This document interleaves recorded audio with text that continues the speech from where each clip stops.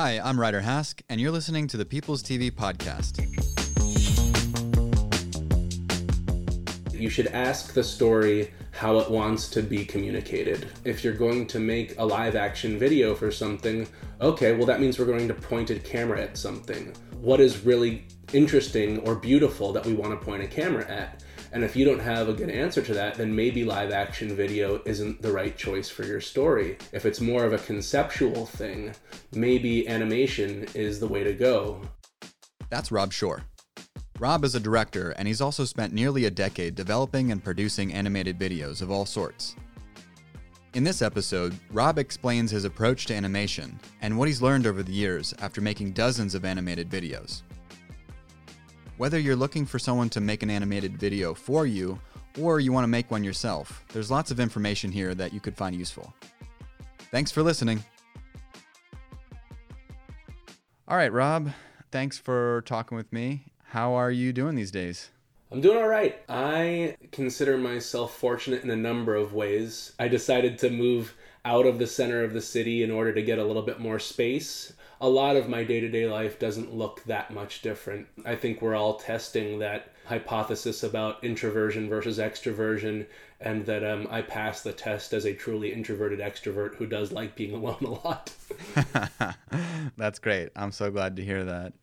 So, Rob, I wanted to talk about your background in filmmaking and then also the work that you were doing at a think tank, where I know that you spent a lot of time developing visualizations for complicated data. I believe that was a company called Frameworks. Yeah, that's right. The Frameworks Institute, which is still up and running and I believe thriving in Washington, D.C. My background was in film and anthropology, and after sort of barely scrapping out a living in independent film production in Atlanta in the aughts, I got a call from a friend who had made his way up to a senior researcher position there, and he said that they were looking for someone who understood social science but also understood digital technology. And so I quietly raised my hand and walked up to DC and started off in an entry-level position, and over the course of a couple of years worked my way up to be the creative director there. And it was a really cool organization. I was like the only person on the staff, or one of very few people on the staff, without a PhD. So it was anthropologists, psychologists, sociologists, policy experts, and we'd kind of attack social problems from an outcomes and policy basis. So, the problem is that our policies don't currently reflect the science of what yields positive outcomes in early childhood brain development. Okay, well, what does the real science say? Now we have that. Okay, what does the public understand? Okay, what would we need them to understand in order to start to put policies in place that would get that science injected in the policies? And we'd come up with hypotheses about what kind of stories we could tell that would bring the public in line. I mean, if you want to be perfectly honest about it, it's kind of the project of evidence-based propaganda, but propaganda for really important and what I consider to be really good causes. And so my job became kind of translational.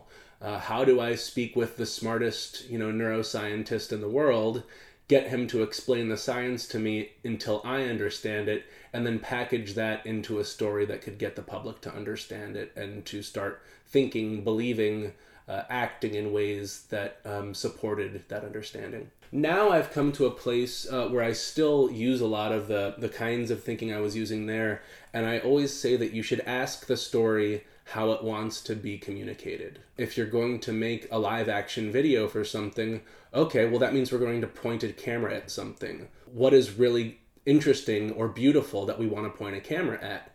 And if you don't have a good answer to that, then maybe live action video isn't the right choice for your story. If it's more of a conceptual thing, maybe animation is the way to go. And so back in the Frameworks days, it tended to be the sort of like flat 2D explainer video, 2 to 3 minutes in length, which I still use a lot in my practice today and which I think is a very powerful tool. But as technology has improved and developed, and my thinking about how to communicate and get things out in the world has also evolved, we're doing some more sophisticated things now than just that. Nice. Very cool. So about the decision process there to decide if a project is best for live action or best for some sort of animation or motion graphics, what would be your methodology for taking the client on that journey with you and deciding like what are the elements of the story here, how best to use animation, and then make them understand what you see in animation and how it can be used when in their minds they're just looking at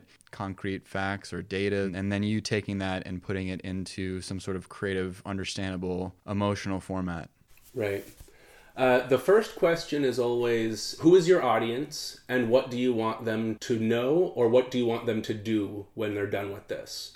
And that tells us a number of interesting and important things. One, do we have a captive audience or are we trying to capture an audience? If you're like at a conference or something and you're making a video and you know you've got a room full of people who have to sit in those chairs and they're technical sort of geeky experts on what you're talking about, that could push you in one way to saying, these are people who are already invested. We just need to get them, learned up on this new process that we have, or, these developments in the science of this issue or whatever it is. So that's kind of one, you can think of it like a flow chart. That's one way.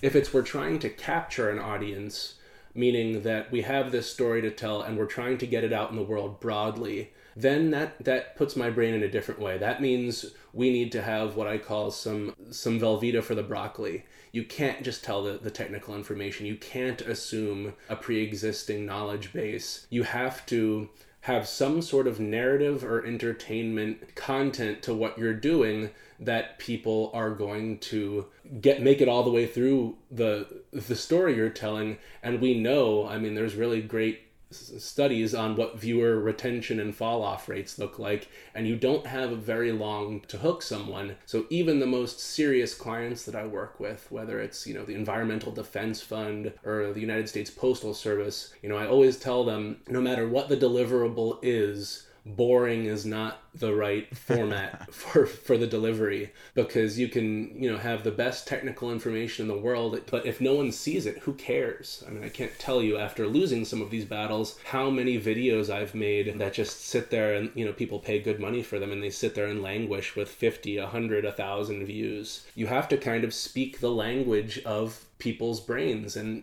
I think a lot of technical experts who are my clients forget that they are the best sources for trying to figure out what is it that people like, what is it that people watch. When they're not watching videos around their own subject, what does their consumption habit look like?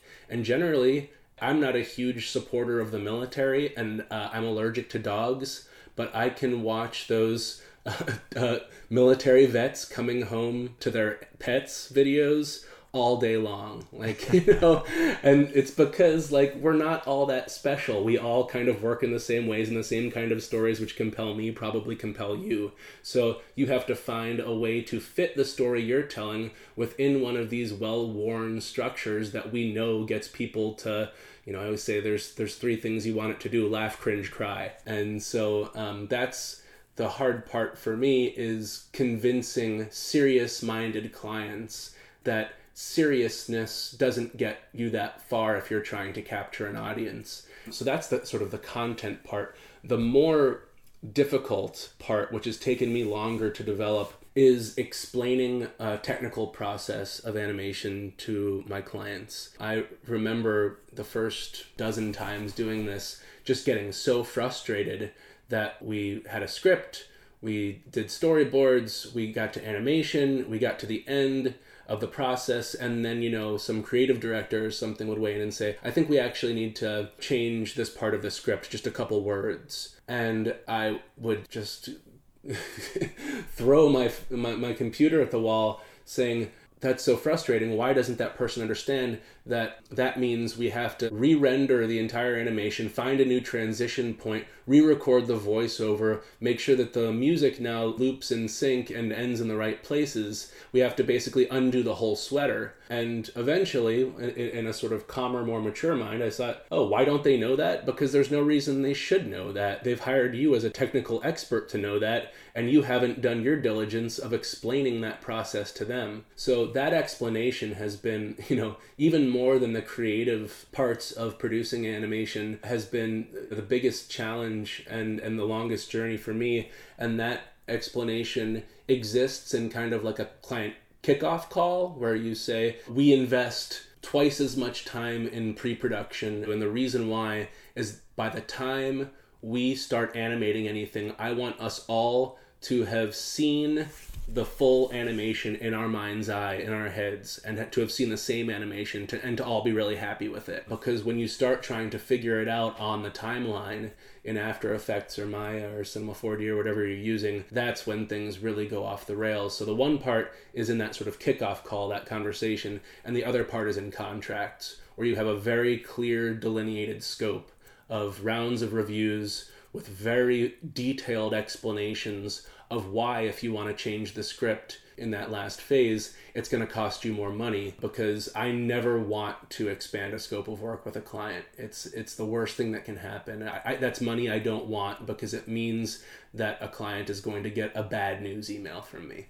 Yeah, never want to send those types of emails. I totally understand that. Well, that's all really fascinating, and I really like hearing about your process there. I think a lot of freelancers and other people could apply some of those methodologies. I'd like to hear a little bit about your use of animation tools, as well as evolving the style and capabilities of animation along with the times. So when you first started making animations, directing animation projects, what were the tools like then, and what were animators able to do then and you able to visualize then versus what animators can do now and what you can visualize now because of advancements in software and style? Yeah, great question. When I started off, I think like the road to a lot of mixed media and 3D was just, the render times involved and the clunkiness of the software was such that you needed, like all of the talent had been pulled into, major Hollywood production houses, and it just wasn't, the juice wasn't worth the squeeze. I didn't feel like I was empowered to do that stuff. Also, with character animation, at the time, if you wanted to make someone's mouth, a character's mouth, move with spoken voiceover, you were kind of moving keyframes and saying, what does an L sound look like in a mouth? Can you see the teeth then? Can you see the tongue then? It was extremely laborious. And now, as time has gone on, the sophistication and integration of tools, rigging is still a time-intensive process. Rigging is how you get a character to move, where you get sort of pivot points in the elbow, but there's so many plugins now where, AI and machine learning have given us ways to say, well, if the knuckle moves that way, then we know that the rest of the hand is going to move that way. And so a lot of those things have been automated now. And so things that I never would have tried to do a couple years ago are now at my fingertips. Also, in the environment we're in now, where you can't go out and point a camera at something in the world, a lot of us are trying to say, well, how can we take stock materials, things we've already shot or things that are taken from archival, whatever service you use, and turn them into something that feels cohesive.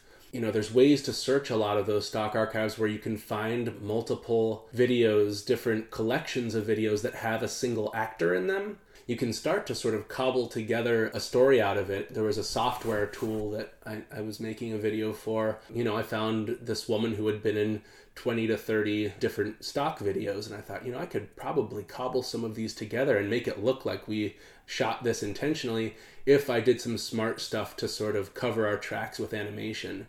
And so we developed this really cool 3D, kind of like a digital wormhole wave thing that was meant to represent the effect of this software technology. And I think we did a pretty good job. I'm not sure you'd know. We were downloading $70 to $200 stock clips and then really investing our time and leaning into an animation treatment.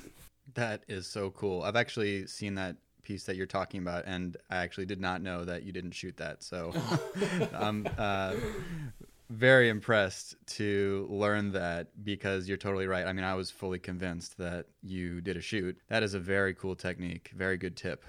So I know a lot of your role is communication and ideation, and a big part of that is your communications with the animator. So anybody who's actually clicking the keyboard and making the mouse move on After Effects project files. Tell me about that process and the steps that you take when you're not just choosing the right animator, but also doing all of these steps in pre-production with the animator's help to make sure that, as you said, you're on the same page with the client by the time you're actually doing the heavy lifting of animating. Yeah, there's just such specific style expertise. So it's good for me that I have a bench of a lot of different folks, and you can sort of pick the right tool for the job. After sort of asking those client questions about what do we want to achieve here, you start getting into tone. You start deciding, is this character-based or not character-based? Do we want this to have a sort of tactile, more, shaky camera feel, or do we want this to be very sort of clean and be in a sort of seamless white world? And then you can start narrowing in on the kind of people that you know that can pull things off. And if you don't know folks who can pull that off, you can start looking through those, Instagram websites, whatever, assets you have online. Click through Vimeo and, well, who made this? Maybe they're available. Maybe I can afford them. So first is sort of staffing that way. And then once you start working, I'll send along style references to the client and say, I'm thinking kind of the character look of this with this color palette, a detailed background, but that the backgrounds are all static. I find it really important to loop your animator into those processes. I have gotten smarter about the way that I understand animation and the way I talk about it, but I'm not an animator. I sadly can't draw. And a lot of times, if you are good about looping the animator into those conversations, they'll not only put red flags on things that you might not see coming, but they'll come up with really good ideas that you won't have thought of because maybe you don't know about the new plugin that's available for this, or you haven't seen the same references as them. So I think the siloed approach in the creative process here is no good, that you should have check-ins across the process as you're going along. Yeah, I really support that use of the style references, because finished work is just such a great way to illustrate to a client what it'll finally look like, rather than in-process work that's missing the background or missing the character or some other element that confuses them. Right. You just have to be careful not to show them work and set expectations that you can't meet. Right? The animation houses that I respect the most, they're just dealing with budgets that I can never compete with. So some of the stuff that I like best, I have to bring forward to clients, but with here's what we can achieve and here's what we can't. Right. So are you able to, for the most part, rely entirely on those style references to get those pre-approvals before you start animation and take those into the animation process? Usually a creative brief or a treatment where I'll write my sort of paragraph understanding of what the untranslated story we're trying to tell is. Then I'll have a script to package that information in a way that I think is most compelling for the audience that we're trying to reach. Beneath that, I'll have style references, like what we discussed. And if the client says, yeah, this all seems like what I had in mind, what we'll do is create an original couple style frames. So just still, nothing moving yet, maybe 3 frames that show a key character, key location, key objects. Then what we do usually is move towards an animation sample and an animatic. Animatic being where I will record a scratch version of the voiceover, just my voice usually, for timing, send that to the animator with a stock music track, and then have them create still versions of each scene. None of the things moving yet, with one example of what motion will look like for 5 seconds or so. That way, it's an incremental take where people can start to say, well, I didn't want the hairdryer to be orange. Okay, that's an easy fix. We can do that. And, I'm noticing that character isn't blinking. That's distracting to me. Can we have that character blink? Well, with, again, the budget and scope that we contracted for here, it says that we don't have fine motor movements in our characters because that's something that takes more time. If you'd like to invest in that sort of character detail, this is the time for us to decide that. So that's where that all comes along. And after you have the sign-off on those still frames in the animatic with the motion sample, then you're generally in a good place to sort of start hitting the road running and making things come to life. But again, it's part of that process of saying, okay, we've all seen the final animation in our heads now, right? Now we're good to bring it to life. Yeah, that's so critical. I really love the use of animatics and style frames because even with live action, if you are making storyboards or getting a storyboard artist to draw something, putting that to music with voiceover, stringing it out in a video as like a comic book, it makes such a huge difference in a client's ability to really understand what they're going to get from not just a style perspective, but from pacing. And maybe they realize in that moment that they actually want a minor script change or something. So it's just a great opportunity for them to make changes before you get into things that are much more difficult to change down the line. Right. And it's a way of sort of, without having to be too passive aggressive about it, showing clients who may spend most of their time in sort of worlds of texts, writing white papers and web copy.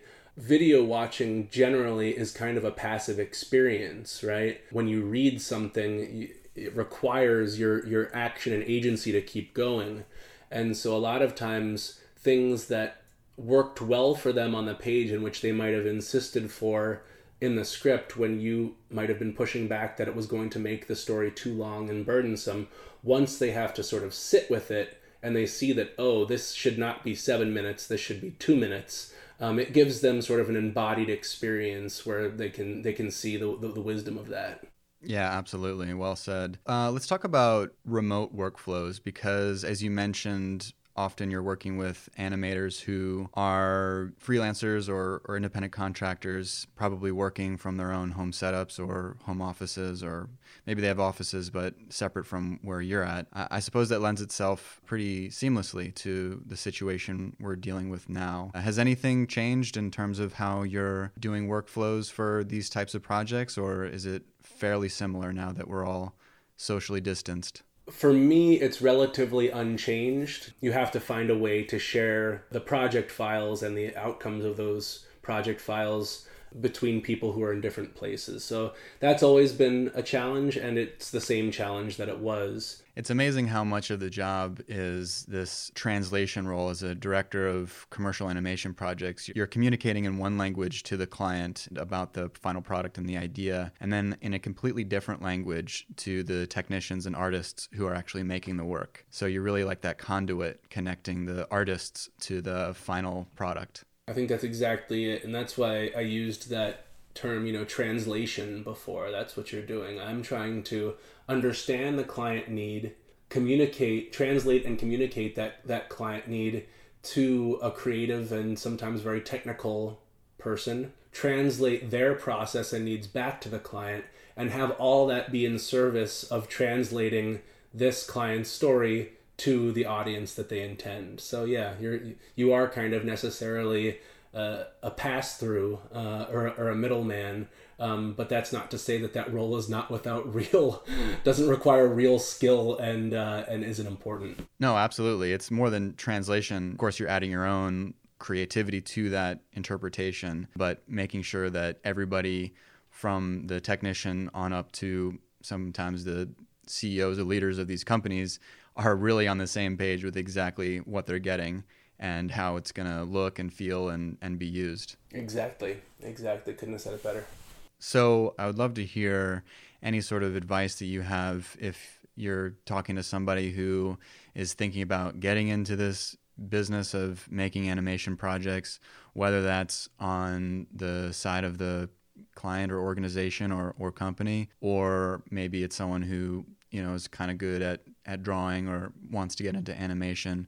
Do you have any tips for them just trying to better understand what they're getting into and how the world works? Yeah, I would say in a time when beggars kind of can't be choosers about the kind of clients and the kind of stories they're taking, I think there's a great asset to being a geek. Things that some folks might consider boring, I just find it really interesting to dive into someone else's world for 6 weeks, 8 weeks, and to try to figure out what's important about it, what's interesting about it, what's beautiful about it, where are the diamonds in the rough in this person's story. I just really enjoy that process of translation that we talked about. So to try to get yourself into a place to be a geek, and I guess, the skills that you have aren't only useful in animation. Within the skill set that I do, I'm dealing with contracts a lot. I'm dealing with managing teams. I'm dealing with project management and timelines. I'm writing a lot, right? Those are all skills that have other translations that If filmmaking is off right now and purse strings are tightening for animation, what does the use of those skills look like? So that's what, a lot of what I'm thinking about, and a lot of the directions I'm going right now. Yeah, it's really foundational skills that, as you said, work for many different industries because they're just general work skills, like knowing how to communicate in a professional manner and be effective and be on timelines and be accountable, and all those things are super universal. Thank you so much for your time, Rob. It's been a real pleasure talking with you. Absolutely. Thank you, Ryder. Thanks for listening. If you enjoyed this podcast, please subscribe to catch our next episode.